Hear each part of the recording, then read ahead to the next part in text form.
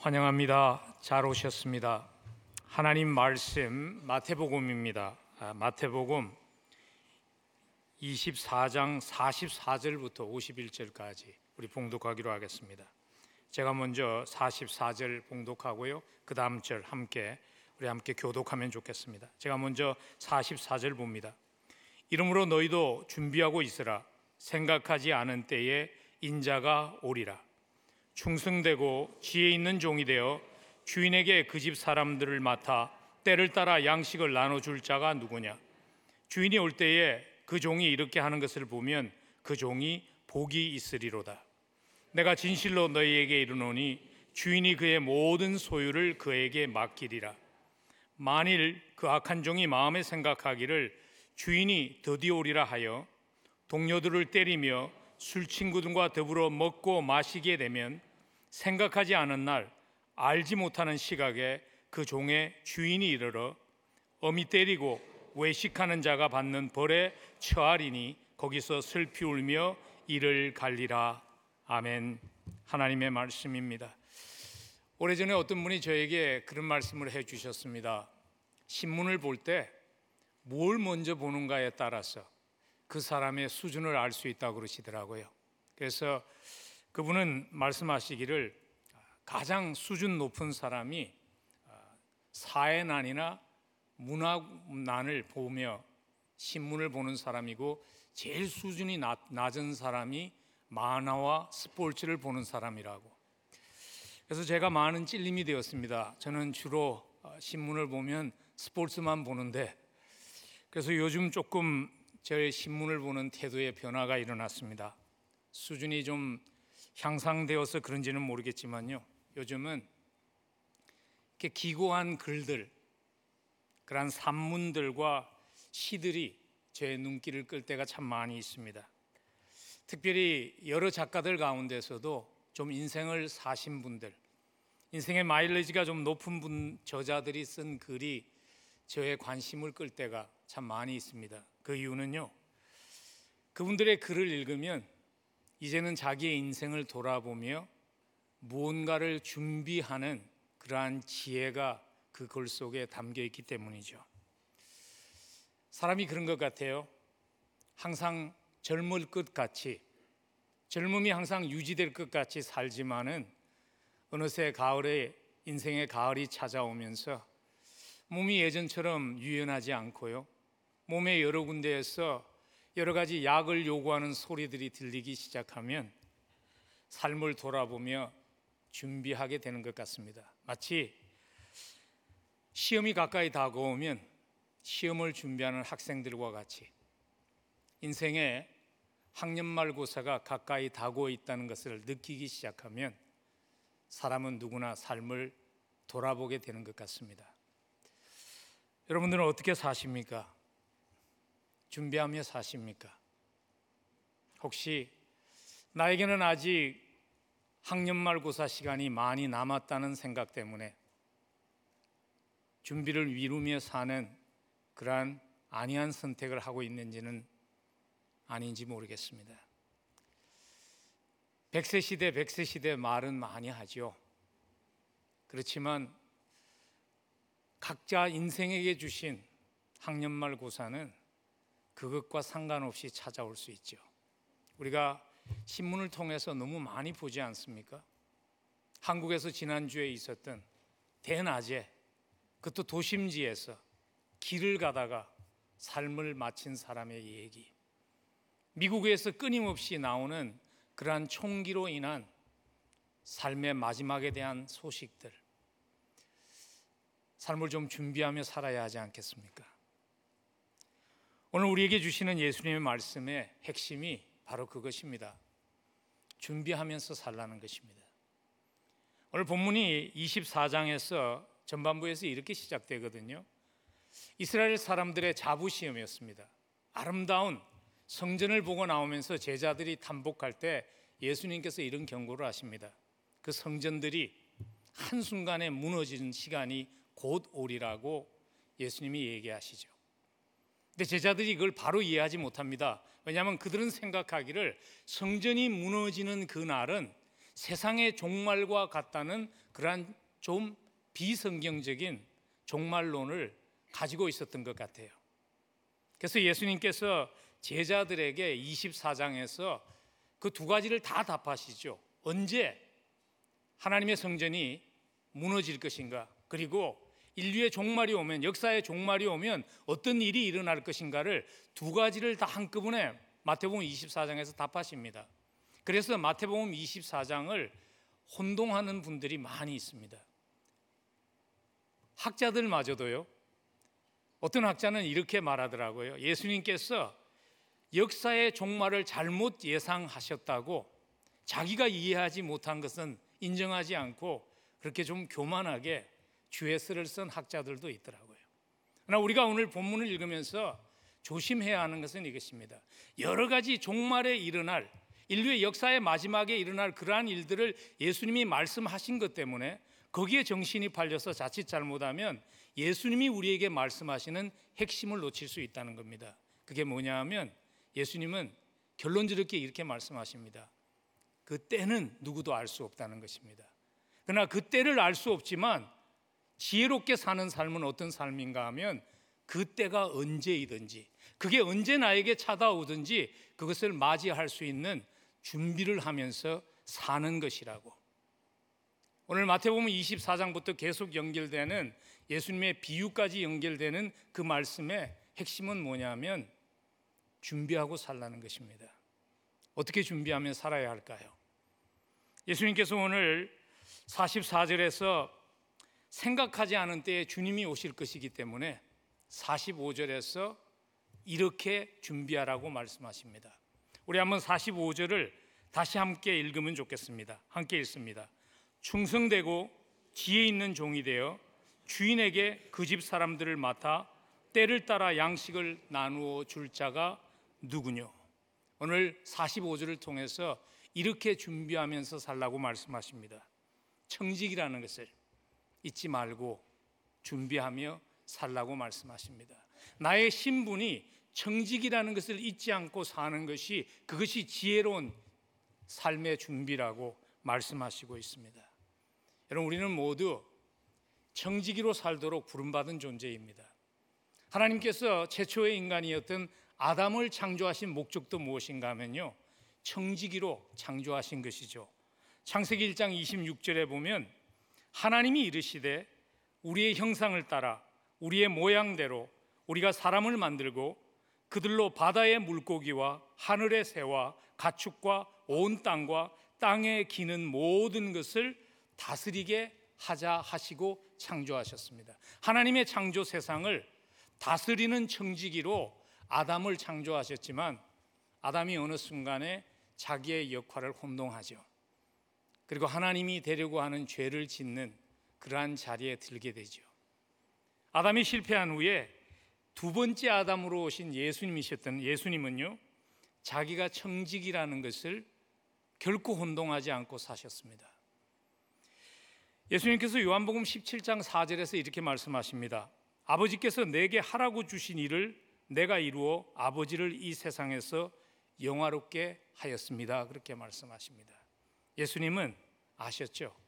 내가 이 땅에 온 것은 내가 하고 싶은 일을 하기 위해서 온 것이 아니라 하나님의 일을 위해서, 하나님의 계획을 이루기 위한 청지기로 왔고 그것을 통해서 하나님은 영광을 받으셨습니다 하는 고백을 예수님은 하셨습니다.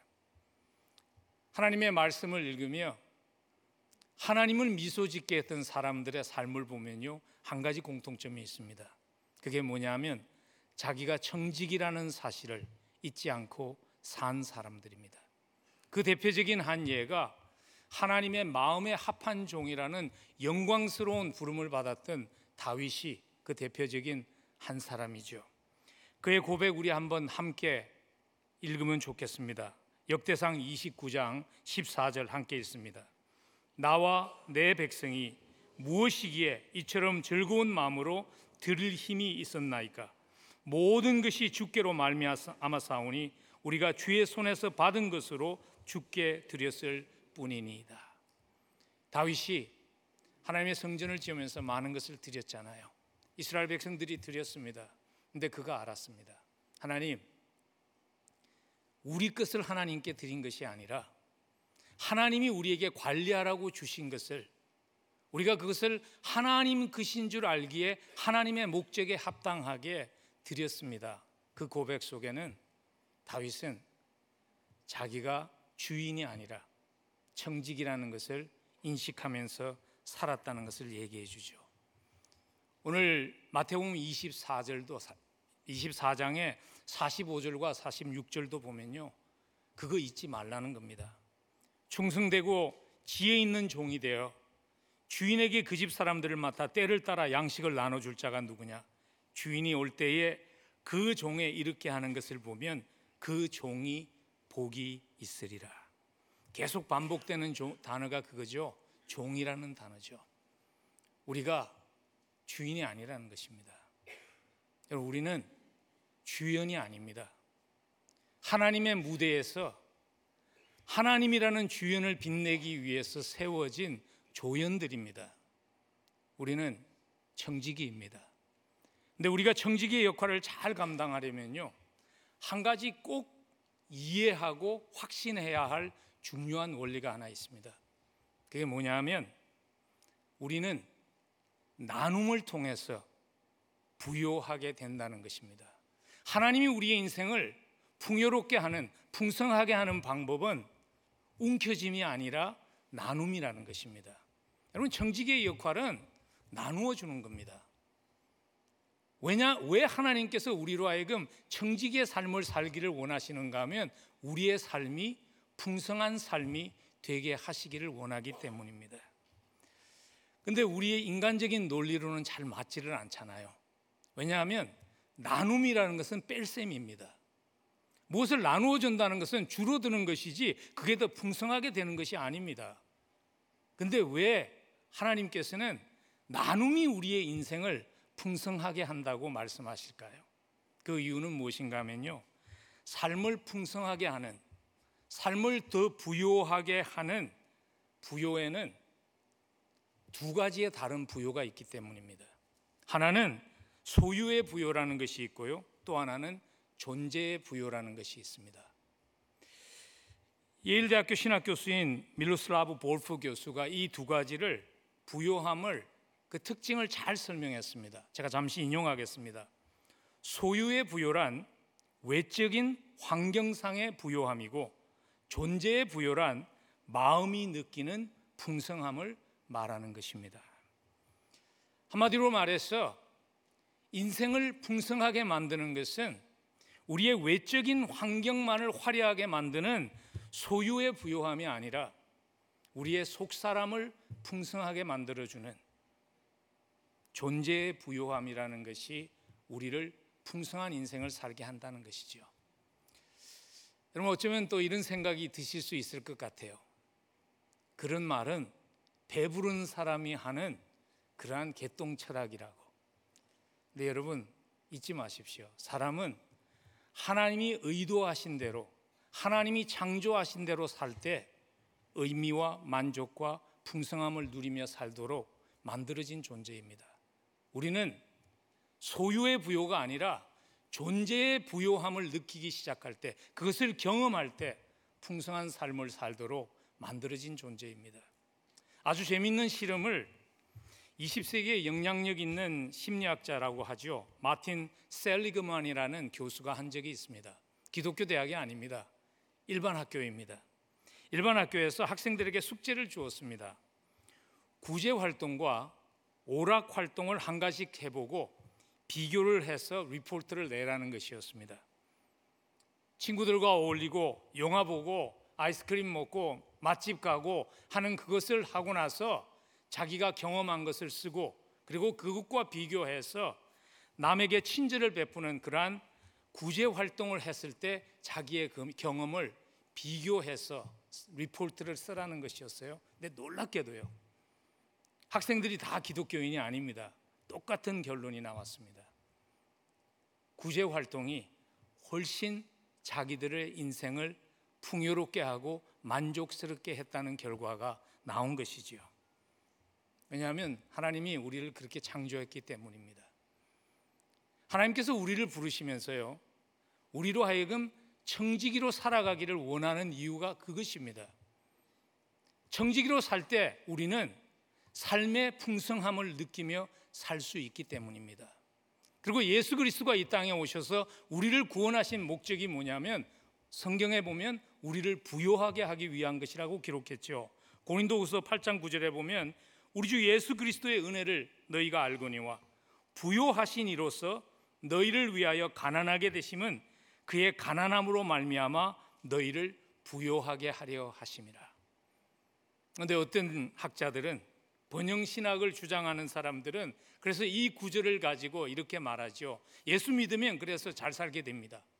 예수 믿으면 물질적으로 풍성한 삶을 살게 됩니다. 예수 믿으면 건강해집니다. 예수 믿으면 세상에서 출세합니다. 왜냐하면 성경이 그렇게 말하기 때문입니다. 그렇게 주장합니다. 근데 이분들은요, 하나님이 의도하신 풍성함, 하나님이 의도하신 부요함은 소유의 부요가 아니라 존재의 부요라는 것을 놓쳤기 때문입니다. 여러분, 만일 고린도후서 8장이 그런 의도로 써졌다면 고린도후서 6장 똑같은 저자가 고린도후서 6장 10절에서 이렇게 말할 수 없는 것이죠. 고린도후서 6장 10절에 보면 사도 바울이 이렇게 고백합니다. 근심하는 자 같으나 항상 기뻐하고, 가난한 자 같으나 많은 사람을 부유하게 하고, 아무것도 없는 자 같으나 모든 것을 가진 자가 그리스도인이라고. 그리스도인은 누구인가 하면 가난하지만 모든 것을 가진 자, 아무것도 없지만 모든 것을 가진 자가 그리스도인입니다. 그렇게 그리스도인이 누구인가를 정의합니다. 만일 하나님이 의도하신 풍성함이, 하나님이 의도하신 부요함이 소유의 부요라면 이 말 할 수 없는 거죠. 왜냐하면 고린도후서를 당시에 받았던 그리스도인들은 예수를 믿음으로 해서 사업이 더 잘 된 것이 아니라 거래처가 끊어졌습니다. 예수를 믿음으로 해서 직장에서 잘리기도 했습니다. 삶이 더 어려워졌습니다. 그럼에도 불구하고 오늘 사도 바울은 그리스도인은 아무것도 없으면서 모든 것을 가진 부요함을 누리는 사람입니다라고 감히 고백할 수 있는 이유가 무엇인가 하면 우리에게는 진정 우리의 인생을 풍성하게 하는 존재의 부요를 그러한 과정을 통해서 경험하게끔 하나님이 계획하셨기 때문입니다. 그런데 문제는 이거죠. 우리는 매일 다른 거짓말을 들으면서 산다는 것입니다. 여러분, 우리가 듣고 있는 모든 커머셜이, 모든 광고들을 한마디로 말하면 이것입니다. 소유의 부요가 당신의 인생을 풍요롭게 합니다는 거 아닙니까? 우리 차 한번 타보세요. 우리 옷 한번 입어보세요. 우리 집에 한번 살아보세요. 우리 약 한번 먹어보세요. 그러면 여러분의 삶이 더 나아집니다. 그게 우리가 매일 듣는 광고죠. 여러분, 청지기로 살아가려면 그 거짓말에 속으면 안 됩니다. 우리 모두 사실 소유의 부요를 위해서 살아보지 않은 사람이 이 자리에 있나요? 그리고 아직도 그렇게 살고 있지 않나요? 근데 결론적으로 내리는 결론은 이것이죠. 소유의 부요만으로 인간은 진정한 부요를 누릴 수 없다는 것이죠. 그래서 가진 자들이 다 그렇게 얘기합니다. 앤드루 카네기가 이런 말을 했어요. 내 주위의 백만장자 중에 웃는 사람이 별로 없다고. 행복한 사람 그렇게 많지 않다는 거예요. 왜냐하면 인간은 나눌 때 행복을 누리도록 창조된 존재입니다. 하나님께서 우리를 청지기로 살기 원하시는 이유가 그거죠. 그래서 그 원리를 한마디로 잘 요약한 말씀이 잠언서 11장 24절입니다. 우리 한번 함께 읽을까요? 잠언서 11장 24절 함께 읽습니다. 흩어 구제하여도 더욱 부하게 되는 일이 있나니 과도히 아껴도 가난하게 될 뿐이니라. 유진 피를슨 목사님이 자기의 번역본이죠, 그죠? 메시지에서 잠언서 11장 24절을 이렇게 해석을 했어요. 관대한 세상은 점점 더 커지고 인색한 세상은 점점 더 작아집니다. 여러분, 세상이 점점 더 커지는 것을 느끼나요? 안 그러면 내 삶이 점점 무언가에 짓눌려서 위축되고 있다고 생각하시나요? 한번 삶의 방법을 바꿔보시지 않겠습니까? 움켜쥐기 위해서 살던 인생을 나누기 위해서 사는 삶으로 한번 바꿔보시지 않겠습니까? 청지기의 삶을 살면 삶이 더 풍요로워집니다. 그 은혜가 우리 모두에 있기를 간절히 축복합니다. 그러면 오늘 나머지 시간은요, 그러면 어떻게 그 청지기의 삶을 잘 감당할 수 있을까? 그 구체적인 방법 한 두 가지를 오늘 본문에서 배울 수 있으면 좋겠습니다. 45절 보면 그 첫 번째 방법이 이렇게 나와 있습니다. 때를 따라 양식을 나눠줄 자가 누구냐? 여기서 강조하는 것은요, 양식을 나누어 주는 것도 굉장히 중요하지만 이 구절에서 놓치지 말아야 할 강조점은 뭐냐면 때를 따라서 그 일을 한다는 것입니다. 그래서 오늘 우리는 그 구절에서 청지기의 삶을 잘 감당하기 위해서 꼭 기억해야 되는 중요한 원리를 배울 수 있습니다. 그게 뭐냐면 하나님의 때에 민감해야 한다는 것입니다. 하나님의 때에 민감한 사람은요, 하나님의 때에 민감해지려면 내가 시간의 청지기라는 것을 인식하셔야 합니다. 오늘 이 자리에 있는 분들 가운데 교회를 처음 나온 분이 아니면 청지기라는 단어가 새로운 단어가 아니죠. 근데 청지기라는 단어를 들으면 우리에게 다가오는 내가 이런 책임이 있구나 하며 다가오는 부분들이 이런 것 아닌가요? 내가 가진 물질에 대해서 내가 청지기구나, 내가 가진 재능에 대해서 내가 청지기구나, 그건 누구나 인식합니다. 근데 우리가 놓치기 쉬운 게 뭐냐면 우리가 시간의 청지기라는 것입니다. 예수님은요, 시간이 하나님의 소유라는 것을 철저하게 인식한 시간의 청지기로 사셨습니다. 그래서 예수님의 말씀을 읽어보면 이런 말씀 자주 등장하죠. 아직 때가 안 됐습니다. 그 말은 뭐냐면 아직 하나님의 때가 아닙니다. 그 말씀 속에는 자기의 스케줄을 따라서 사는 인생이 아니라 하나님의 스케줄을 따라서 살아가셨던 시간의 청지기로서의 예수님의 고백이 담겨 있는 것이죠. 예수님은 자기에게 주어진 시간이 철저하게 자기의 것이 아니라 하나님의 것이라는 것을 인식하고 사셨기 때문에 나누어 주어야 할 때, 섬겨야 할 때 시간을 낼 수 없는 경우가 없었습니다. 예수님의 삶을 보면요, 자신을 위해서 식사를 할 수 있는 시간이 없을 때도 있었습니다. 그럼에도 불구하고 사마리아 우물가에서 목마른 한 영혼을 만났을 때 그 영혼을 하나님의 생수로 적셔줄 수 있는 시간은 충분히 있었습니다. 사람이 낳은 아이 가운데 가장 위대한 종이라고 평가받는 자기의 친척이죠, 세례 요한이 옥에 갇혔을 때 찾아갈 수 있는 시간은 없었습니다. 그렇지만 전혀 모르는 사람의 집으로 달려가서 그 사람의 딸을 살려주는 일을 하시기를 마다치 않으셨습니다. 왜냐하면 시간의 청지기라는 것을 잊지 않고 사셨기 때문이죠. 여러분, 우리 모두는 시간의 청지기입니다. 하나님 앞에 설 때 하나님은 우리에게 왜 위대한 일을 하지 못했느냐 우리를 책망하시지 않습니다. 왜냐하면 각자에게 주어진 달란트가, 각자에게 주어진 분량이 다 다르기 때문입니다.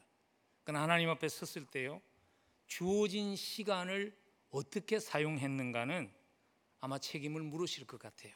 왜냐하면 누구에게나 동등한 시간이 주어졌기 때문입니다.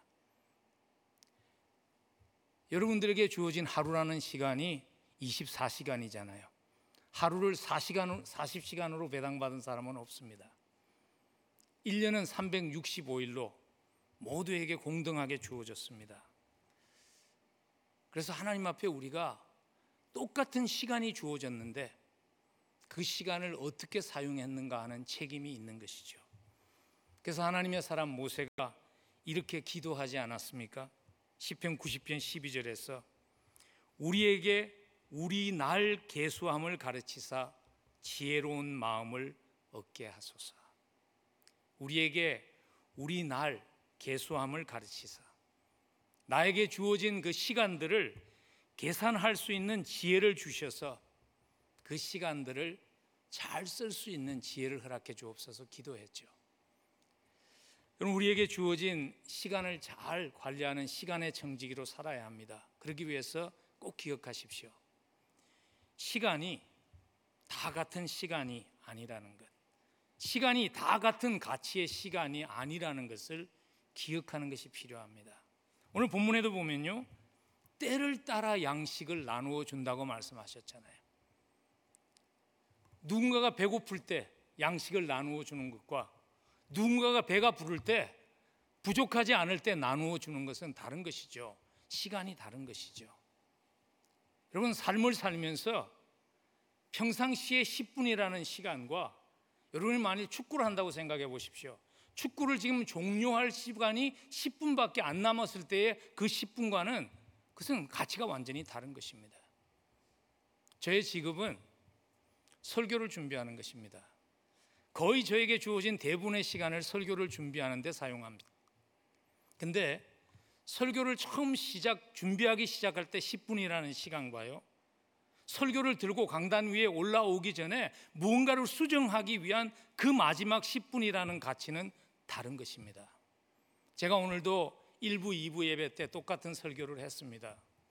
그리고 2부 예배를 마치고 나서 여러분들에게 말씀을 전하기 위해서 올라오기 전에 2부 예배를 할 때 뭔가 좀 석연치 않았던, 부족했다고 생각되는 부분을 짧은 시간 동안에 정리해서 올라온 것입니다. 그 시간은 굉장히 소중한 시간입니다. 가치가 다르다는 것이죠.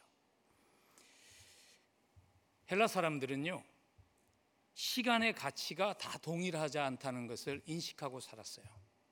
그래서 헬라에는 보면 시간을 나타내는 단어가 두 가지가 있습니다. 크로노스라는 단어가 있고 카이로스라는 단어가 있습니다. 저희 교회에서는 선교 훈련을 카이로스 훈련이라고 부릅니다. 그 이유를 제가 잠시 이따가 설명하겠지만, 그래서 카이로스라는 의미에 대해서는 익숙한 분들이 많죠. 크로노스의 시간은 어떤 시간인가 하면요, 크로노스는 헬라 신화에 나오는 한 신의 그 이름에서 따온 것입니다. 그 신이 어떤 신인가 하면요, 항상 개걸스럽게 닥치는 대로 먹지만 결코 만족을 느끼지 못하는, 포만감을 느끼지 못하는 신이 크로노스였어요. 그래서 크로노스의 시간은 본능적인 욕심을 따라가는 시간입니다. 열심히 무엇인가는 하기는 하지만 내 삶에 의미를 가져다 주지 못하는 그 시간이 크로노스의 시간입니다. 근데 카이로스의 시간은요, 목적으로 충만한 시간입니다. 그래서 누군가가, 헬라 사람들이 몇 카이로스입니까? 이렇게 물으면 그는 몇 시입니까? 묻는 것이 아니라 무엇을 위한 시간입니까를 묻는 것이죠. 카이로스는 거룩한 목적을 위한 시간입니다. 그래서 전도서에서 천하의 범사에 기한이 있고 모든 목적이 이룰 때가 있다 한 그 시간이 바로 카이로스의 시간이죠. 카이로스의 시간은요, 하나님의 목적과 하나님의 때에 민감한 시간이 카이로스의 시간입니다. 여러분들의 시간은 크로노스의 시간으로 채워졌나요? 아니면 카이로스의 시간으로 채워졌나요? 좀 더 구체적으로 물으면 이런 것입니다. 만일 내 시간이 카이로스의 시간으로 채워진 삶이라면 그 삶에는 특징이 있습니다. 어떤 특징인가 하면, 하나님이 내 스케줄을 방해하시며 들어올 때 그것을 기꺼이 환영할 수 있는 태도가 있는 삶입니다. 인생을 살면서 우리는 자칫 잘못하면요, 내 계획대로, 내 계획이 너무나 중요하기 때문에, 내 스케줄이 너무나 중요하기 때문에 하나님의 스케줄을 무시하고 살기가 참 쉽습니다. 근데 예수님의 삶을 보면요, 예수님은 하나님의 카이로스에 민감하게 사신 분이셨어요. 그래서 하나님의 계획이 예수님의 계획을 지연시키기도 하고 방해하기도 하면서 찾아올 때 그것을 환영하실 수 있었어요. 그런 모습이 예수님의 마지막 시간이 다 똑같은 시간이 아니거든요. 십자가를 향해서 가셨던 그 마지막 시간은 굉장히 소중한 시간이었습니다. 그럼에도 불구하고 그 소중한 시간 속에 하나님이 개입하셨을 때, 하나님께서 예수님의 스케줄을 조정하시기 시작하실 때 기꺼이 환영하며 순종할 수 있었죠. 그런 모습들이 예루살렘을 향해서 걸어가신 예수님의 모습에 자주 나옵니다. 한 예만 들자면 이것입니다. 마가복음 10장에 보면요, 예수님께서 이제 예루살렘에 올라가서 십자가를 지고 온 인류를 구원하기 위한 막중한 사명을 가지고 걸어가십니다. 근데 걸어가는 과정에서 한 사람을 만납니다. 그 사람은 앞을 볼 수 없는 사람이었습니다. 그의 이름이 바디메오였습니다. 막 소리치면서 요청하는데 예수님의 제자들은 그를 물리치려고 그러죠. 왜냐하면 이 지금 막중한 일을 하는데 한 사람 눈 뜨지 못한 거지를 도와주는 것이 중요하지 않다고 생각했기 때문입니다. 근데 예수님은 그러지 않으셨죠. 하나님의 시간이라는 것을 알았습니다. 하나님이 지금 자기의 걸어가는 발걸음을 멈추고 있다는 것을 아셨죠. 그래서 마가가 그것을 아주 자세하게 기록합니다. 마가복음 10장 49절을 보면 예수께서 머물러 서서 그를 부르라 하셨다. 예수님이 눈먼 사람을 눈을 뜨게 하기 위해서요, 멈추실 필요가 없는 분이십니다. 예수님의 그림자만 지나가도 눈먼 사람이 눈을 뜰 수 있습니다. 예수님의 옷자락만 만져도 병든 자가 나을 수 있습니다. 근데 왜 예수님이 멈춰 섰을까요? 예수님이 아셨습니다.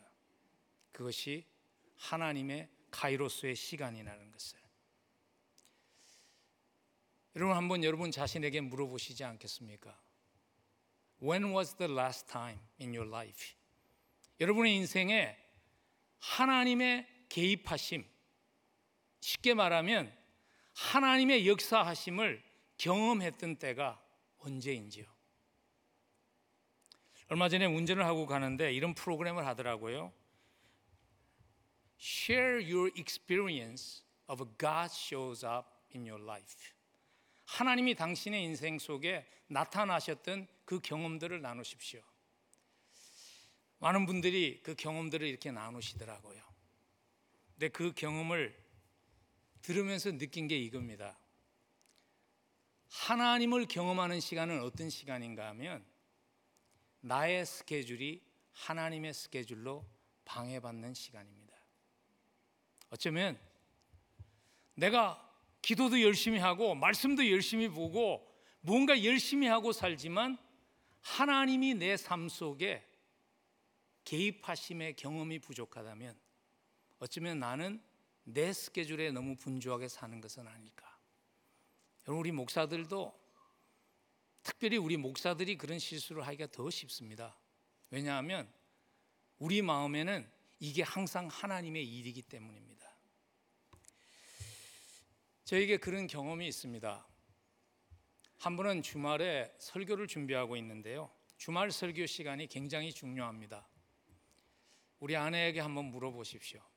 제가 마지막 설교를 준비할 때는 아무것도 안 들어옵니다. 제 눈에 아무리 중요한 일이 있어도 제 눈에 안 들어옵니다. 설교를 준비하고 있는데요, 그 주에 무척 바쁜 주였습니다. 아마 제 기억에 주 초에 장례식도 있었고, 그래서 설교 준비가 상당히 내가 계획한 것처럼 잘 진전이 되지 않는 주간이었습니다. 정신없이 준비하고 있는데 누군가가 교회 문을 두드립니다. 교회 문을 열어보니까 한 40대 후반의 백인 여성이 서 있습니다. 그러면서 자기를 소개해요. 자기가 원래 퍼블릭 스쿨 선생이었는데 직장을 잃고 몇 달 동안 그냥 자동차 안에서 홈리스로 살고 있는데 더 이상 날씨가 추워져서 이렇게 살 수 없어서 이제 친척들이 사는 따뜻한 지방으로 내려가려고 그러는데 기름을 넣을 돈이 없다고 차에 기름을 좀 넣어주겠냐는 거예요. 바깥에 보니까 상당히 큰 자동차가, 구형 자동차가 하나 서 있어요. 제 마음이 너무 바빴거든요. 그래서 제가 지갑을 보니까 $20, $20 지폐가 있더라고요. 그래서 그걸 주고 보내고 싶었어요. 근데 하나님이 제 마음속에 찾아오셔서 이런 마음을 주시는 거예요. 그렇게 하지 말고 같이 가면 어떨까? 같이 주유소에 가서 먼 길을 가야 되는데 기름을 다 채워주고 또 먼 길을 가야 하는데 그 앞에 있는 그로스리 스토어에 가서 그래도 뭐 좀 사서 보내면 어떨까 하는 마음을 주세요. 제가 하나님께 항의했죠. 하나님, 제가 지금 노입니까? 제가 지금 설교를 준비하고 있습니다. 근데 하나님의 마음이 떠나지 않아요. 그래서 한 5분 떨어진 거리에 있는 주유소에 제 차를 운전하고 따라오게 해서 기름을 넣어 주었습니다. 그리고 그로스리 스토어에 가서 필요한 것들을 좀 구입하도록 하게 하고 한 백을 채워주고 교회로 돌아왔습니다. 그날 제가 얼마나 풍성한 하나님의 은혜를 경험했는지 모릅니다. 하나님이 저로 하여금 제가 받은 사랑, 제가 받은 은혜를 다시 한번 누릴 수 있는 그러한 기회를 주셨어요. 내가 가난한 자일 때, 내가 유학생일 때, 내가 없는 자일 때 하나님의 은혜가 주변의 사람들을 통해서 나에게 흘러가게 하시며 나를 만나 주셨던 그러한 순간들이 다시 한번 제 삶 속에서 은혜로 다가오게 하는 그런 은혜로운 시간이 되게 하셨습니다. 남은 하루가 나의 나 된 것 하나님의 은혜입니다 고백하며 얼마나 감사함으로 하루를 보냈는지 모릅니다. 여러분 어떻게 사십니까? 하나님의 때에 민감하게 사십니까? 아니면 너무 내 계획이 하나님의 계획보다 더 중요해져서 그냥 분주하게 살고 있는 것만은 아닌지요? 하나님의 때에 민감하게 살면 하나님을 경험함이 빈번하게 우리의 삶 속에서 일어나는 축복을 누리게 됩니다. 그 원리를 로마서 8장이 이렇게 담고 있어요. 로마서 8장 5절과 6절인데 우리 한번 함께 봉독할까요? 같이 읽습니다. 육신을 따르는 자는 육신의 일을, 영을 따르는 자는 영의 일을 생각하느니 육신의 생각은 사망이요 영의 생각은 생명과 평안이니라. 유진 피터슨 목사님이 이 구절을 이렇게 해석을 했습니다. 자신에 대한 집착은 막다른 골목에 이르게 하고 하나님께 집중함은 탁 트인 광대하고 자유로운 삶으로 우리를 이끕니다. 우리의 육신의 필요에만 급급하게 끌려다니는 삶이 되기보다는 우리와 함께 하시는 하나님, 성령 하나님의 인도하심이 우리의 삶을 인도했으면 좋겠습니다. 시간의 정지기로 산다는 것은요, 하나님의 때에 민감하게 사는 것입니다. 하나님이 우리의 삶을 방문하실 때, 그리고 하나님께서 우리의 손을 빌어서 일하시기를 원하실 때 나의 시간이 하나님의 스케줄로 방해받을 수 있어야지 그런 경험을 할 수 있는 것입니다. 여러분 잊지 마십시오. 시간이 다 똑같은 시간이 아닙니다. 특별히 이 자리에 젊은 분들 많이 계시잖아요. 여러분 그렇게 생각하시나요? 하나님 지금은 내가 너무 바쁩니다. 내가 나이가 좀 들어서 은퇴하고 나면 하나님을 위해서 내 시간을 드리겠습니다. 여러분 시간이 다 똑같지 않아요. 젊을 때 하나님께 드릴 수 있는 시간의 가치가 있어요. 그리고 이 자리에 이제 은퇴하시고 어떻게 보면 인생의 종료 10분 전을 달려가고 계시는 분들도 계시죠. 여러분 잊지 마십시오. 경기 종료 10분 전이라는 그 시간은 중요한 시간입니다. 종종 제가 교회를 바라보며 안타까운 것은요, 젊을 때 그렇게 열심히 달려가셨던 분들이 은퇴함과 함께 영적인 삶마저도 은퇴하고 사는 모습을 종종 보게 된다는 것입니다. 모세의 기도 기억했으면 좋겠습니다. 우리에게 우리 날 계수함을 가르치사 지혜로운 마음을 얻게 하소서. 삶을 마치면서 크로노스의 시간만 따라가고 살았기 때문에 헛되고 헛되었다고 고백한 솔로몬과 같이 되지 말고 하나님의 카이로스의 시간을 따라서 살았기 때문에 하나님 내 잔이 넘칩니다 고백했던 그 다윗의 고백이 삶을 마칠 때 여러분과 저의 고백이 될 수 있기를 간절히 축복합니다. 마지막으로 청지기의 삶을 잘 감당하려면요, 또 한 가지 기억해야 합니다. 그게 뭐냐 하면 청지기의 동기는, 청지기 되게 하는 중심은 감사함이 되어야 합니다. 선택해 주시고 맡겨 주심에 대한 감사함이 우리의 가슴 속에서 희미해지지 않도록 간직할 수 있어야 합니다. 오늘 본문에서 주인의 것을 맡아서 관리하던 종이요, 지혜롭고 충성스러운 종이 되지 못하고 악한 종이 되었던 이유가 감사함을 잃었기 때문이죠. 오늘 본문 잘 보시면 48절과 49절에 만일 그 악한 종이 마음에 생각하기를 주인이 드디어 오리라 하여 동료들을 때리며 술친구들과 더불어 먹고 마시게 되면, 오늘 이 말이 우리에게 뭘 얘기하죠? 이 청지기의 동기가 두려움에서 나오는 의무감이었다는 것을 말해줍니다. 잘 살았습니다, 열심히. 그래도 주인이 언제 올지 모르니까, 주인이 오면 결산을 해야 되니까 그 두려움에서 오는 의무감 때문에 열심히 살다가 어느 순간에 이런 소식을 들은 거죠. 아마 친구가 말해줬는지 모르죠. 내가 들었는데 지금 당신 주인이 오는 스케줄이 좀 지연됐어, 못 온대, 무슨 일이 있어서 시간이 좀 있어. 그 소리를 듣고 나서 이 사람의 삶의 모습이 변한 거죠.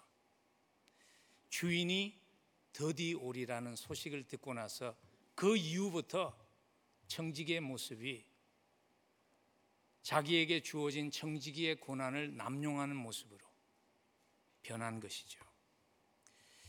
왜냐하면 그동안 열심히 충성되게 살았던 이유가 두려움에서 나온 의무감이었기 때문이죠.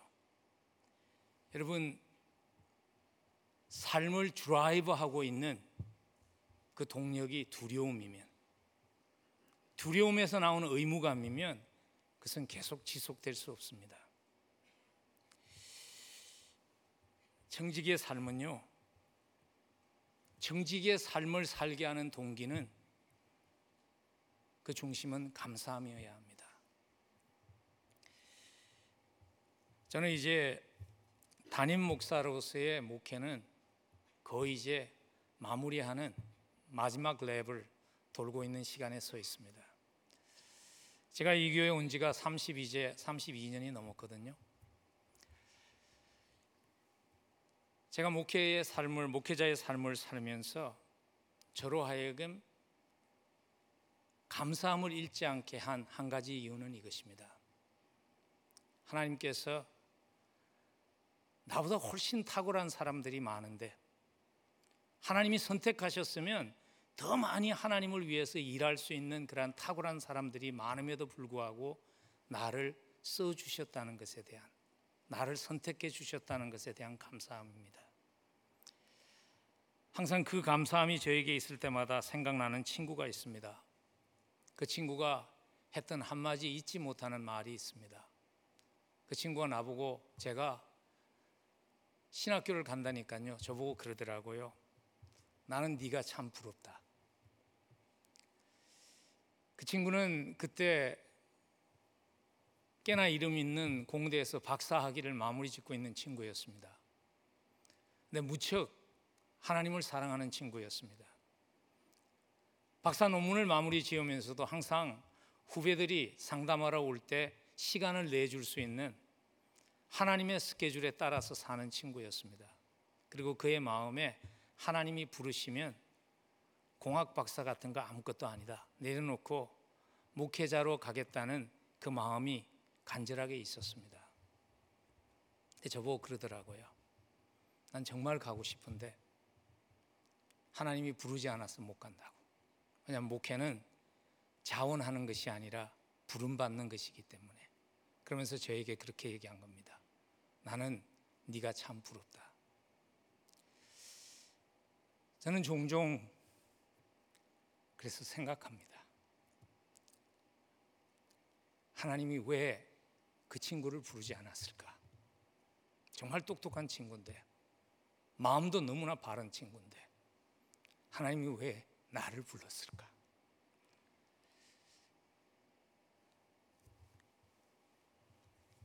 여러분, 하나님이 우리를 부르신 것이 너무 감사하지 않나요? 하나님께는 많은 선택이 있었습니다. 다른 사람을 불렀다면, 그리고 그에게 맡겼다면, 인간적으로 볼 때는, 일반 기업의 경영 원리로 볼 때는 더 많은 것을 이룰 수 있었지만 하나님이 우리를 택해 주셨다는 것, 그리고 하나님의 영광이 걸린, 하나님의 명예가 걸린 그 일을 우리를 믿고 맡겨주셨다는 것, 너무 감사한 일 아닙니까? 그것이 우리의 청지기로서의 동기가 되지 않으면 청지기로 살아가는 것 실패하게 됩니다. 동기가 감사가 아니었기에 실패한 또 한 명의 청지기를 예수님께서 곧 연속적으로 마태복음 25장에서 소개합니다. 아마 저는 그 이유가 이게 아닐까 생각합니다. 사실 마태복음 24장에서 준비하며 살라고, 청지기라는 것을 잊지 말라고 말씀하신 후에 청지기가 구체적으로 어떻게 살아야 하는가를 25장에서 비유로 더 자세하게 설명하십니다. 근데 그 비유 중에 하나가 달란트의 비유거든요. 5달란트를 받은 종, 2달란트를 받은 종, 1달란트를 받은 종의 비유를 예수님께서 하셨던 이유가 저는 이것이 아닐까 추측합니다. 왜냐하면 오늘 24장에서의 악한 종을 보면요, 그는 그래서 왜 악한 종이었나 하면 술 먹고 친구들을 때리고 그렇게 묘사를 했기 때문에 자칫 잘못하면 나는 그렇게도 안 하고, 나는 남을 해롭게도 안 하고, 그러니까 나는 청지기로 잘 살고 있다는, 자칫 잘못하면 오해할 수 있기 때문에 악한 종이 꼭 그런 사람만이 악한 종이 아니라는 것을 가르치기 위해서 마태복음 25장에서 1달란트를 받았는데 그걸 쓰지 않고 묻어두었던 종을 주인이 어떻게 책망하죠? 악하고 게으른 종이라고 책망합니다. 하나님이 우리에게 주신 것을 쓰지 않고 묻어두는 그것이 하나님 보시기에 악하고 게으른 것입니다. 근데 왜 묻어두었을까요? 이유는요, 감사함이 없었기 때문입니다. 누가 그러더라고요.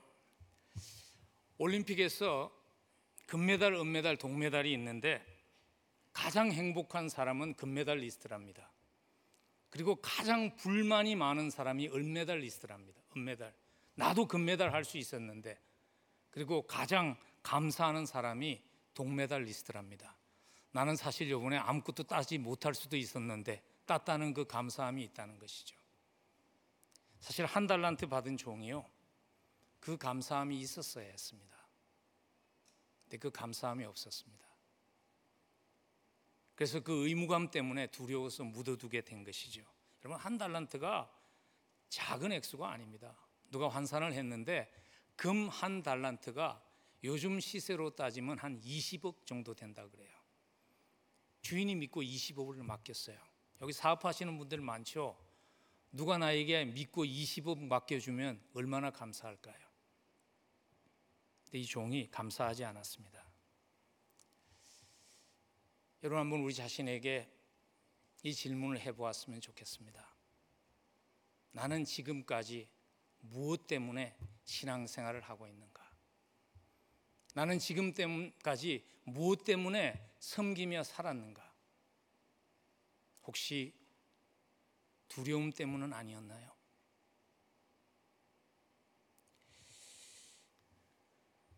코로나 팬데믹을 지나가고 나서 지금 벌써 꽤나 세월이 흘렀잖아요.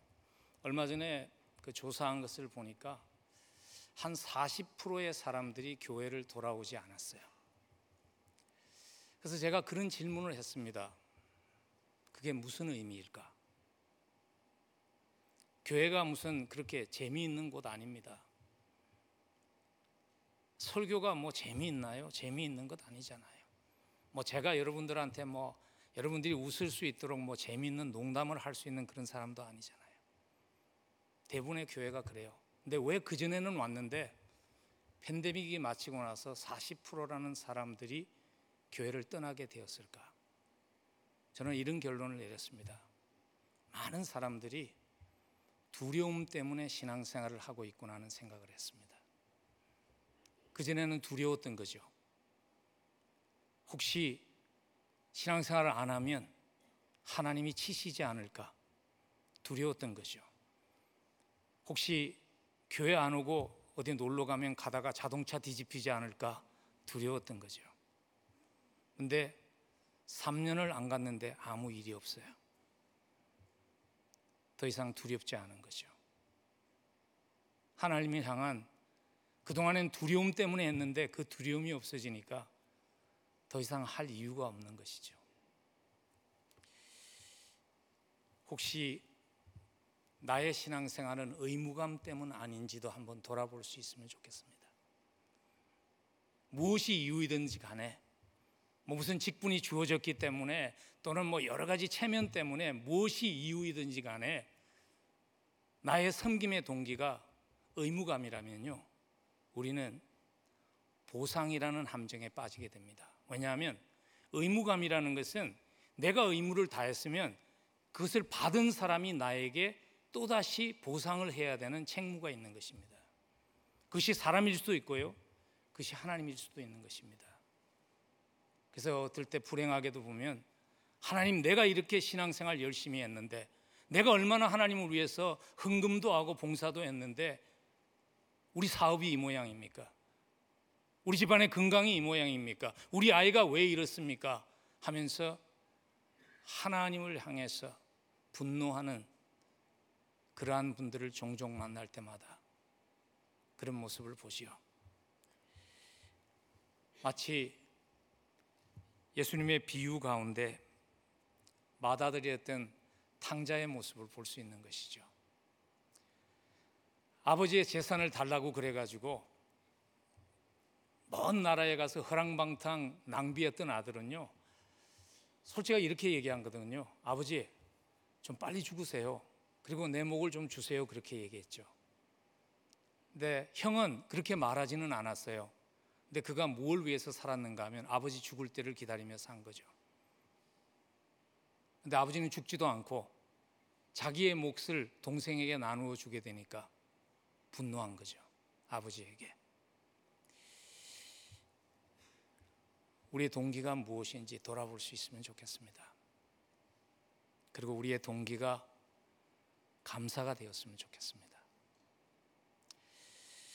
어떻게 하면 우리의 마음속에 감사가 계속 우리의 삶을 끌고 가게 할 수 있을까? 그 질문의 답을 저는 오래전에 읽었던 Reader's Digest라는 그 글에 실렸던, 책에 실렸던 한문의 간증을 통해서 찾아보았습니다. 그 간증을 쓴 분은 아르터 골든이라는 크리스찬 오더였습니다. 저자였습니다. 글을 쓰는 사람인데 갑자기 한순간에 더 이상 창의력이 없어진 거예요. 더 이상 새로운 글을 쓸 수 없는 단계에 왔을 때 이분이 무력증과 우울증에 빠져서 자기의 친구 가운데 의사이며 상담자였던 사람을 찾아갑니다. 그리고 그렇게 솔직하게 얘기합니다. 여보게, 나는 요즘 더 이상 살고 싶은 마음이 없네. 왜 그러냐고 물으니까요. 왜냐하면 작가에게 있어서 더 이상 글을 쓸 수 없다는 것은 죽은 거나 마찬가지이기 때문이네 얘기했습니다. 그때 의사이면서 카운셀러였던 친구가 이런 질문을 합니다. 자네가 어렸을 때 가장 좋아했던 일이 어떤 일인가? 뜬금없는 질문을 하니까 그가 답하죠. 내가 어렸을 때 해변가에 가서 파도 소리 듣는 거 제일 좋아했지. 그때 의사이며 상담자인 친구가 이런 얘기를 합니다. 그러면 당신이 자네가 제일 좋아하는 그 장소에 가서 내가 4가지의 처방을 써줄 테니까 내 처방전을 따라서 한번 해보게. 별다른 방법이 없었기 때문에 친구가 써주는 처방전을 받아서 자기가 어릴 때 항상 그곳에만 가면 기쁨이 있었던 해변가로 갑니다. 그리고 아침 9시에 첫 번째 처방전을 펴보았습니다. 이렇게 써 있었습니다. 자네가 좋아하는 파도 소리, 갈매기 소리를 소리를 잘 들어보게. 좀 엉뚱하다는 생각이 들었지만 그 소리를 듣고 앉아 있으니까 자기도 모르게 마음이 편안해지면서 3시간이 흘러갔습니다. 12시가 되어서 두 번째 처방을 펼쳤습니다. 이제 자네가 어렸을 때부터 지금까지 살면서 참 행복했다고 기억되는 순간들을 생각해 보게. 그래서 여러 가지 생각이 스쳐갔어요. 어릴 때 해변가에서 막 뛰놀던 생각들. 하나님 나에게 작가로서의 재능을 주시면 하나님의 영광을 위해서 살겠습니다 기도했을 때 그 썼던 글이 베스트셀러가 되기도 했던 그러한 추억들이 막 지나갔습니다. 그러다가 3시간이 지나갔습니다. 3시에 세 번째 처방을 폈습니다. 거기에 이렇게 써 있었습니다. 자네 인생의 동기와 의미를 다시 한번 검토해 보게. 내가 왜 글을 쓰는 일을 했을까 하는 질문을 자기에게 던진 거죠. 깊이 생각해 보니까 자기가 글을 쓰는 이유가 자기 이름을 세상에 알리기 위한, 그리고 출세하기 위한, 그것이 자기가 작가가 된 이유였습니다. 생각이 여기까지 미치니까 마음이 상당히 찹찹해진 거예요. 내가 그리스도인이라고 그러면서 하나님께 기도할 때는 하나님 재능 주시면 하나님 영광 위해서 살겠다고 그래 놓고 의미 없이 내 이름만 날리기 위해서 내가 시간들을 허비하면서 살았구나 하는 생각이 들었습니다. 이런저런 생각을 하고 있는데 또 3시간이 흘러가서 저녁 6시가 되었습니다. 마지막 친구가 준 처방을 열었더니 이렇게 써 있었습니다. 이제 자네의 죄를 하나님께 자백할 시간이네. 자네가 자백해야 될 죄들을 모래사장에 써보게. 고든이 눈물을 흘리면서 하나하나 모래사장에 썼습니다. 하나님, 내가 하나님과의 약속을 지키지 못했습니다. 하나님은 약속을 지켰는데 나는 약속을 못 지켰습니다. 하나님의 영광을 위해서가 아니라 내 이기심과 욕망과 출세를 위해서 살았습니다. 하나님을 제대로 섬기지 못한 것뿐만 아니라 이웃을 생각조차 하지 않고 살았습니다. 막 써내려가는데 밀물이 되었어요. 그래서 파도가 밀려오더니 자기가 해변가에 쓴 모든 것들이 한순간에 지워졌습니다. 그 순간에 이 사람이 깨달은 것입니다. 자기가 받은 십자가의 은혜가 무엇이라는 것을. 요한일서 1장 9절이 생각난 거죠. 만일 우리가 우리 죄를 자백하면 저는 미쁘시고 의로우사 우리 죄를 사하시며 모든 불의에서 우리를 깨끗하게 하시는 사랑의 하나님이 자기가 만난 하나님이라는 것을 알고 그 자리를 딛고 회복되어서 돌아갑니다. 여러분, 우리에게 필요한 모습도 이런 모습 아닐까요?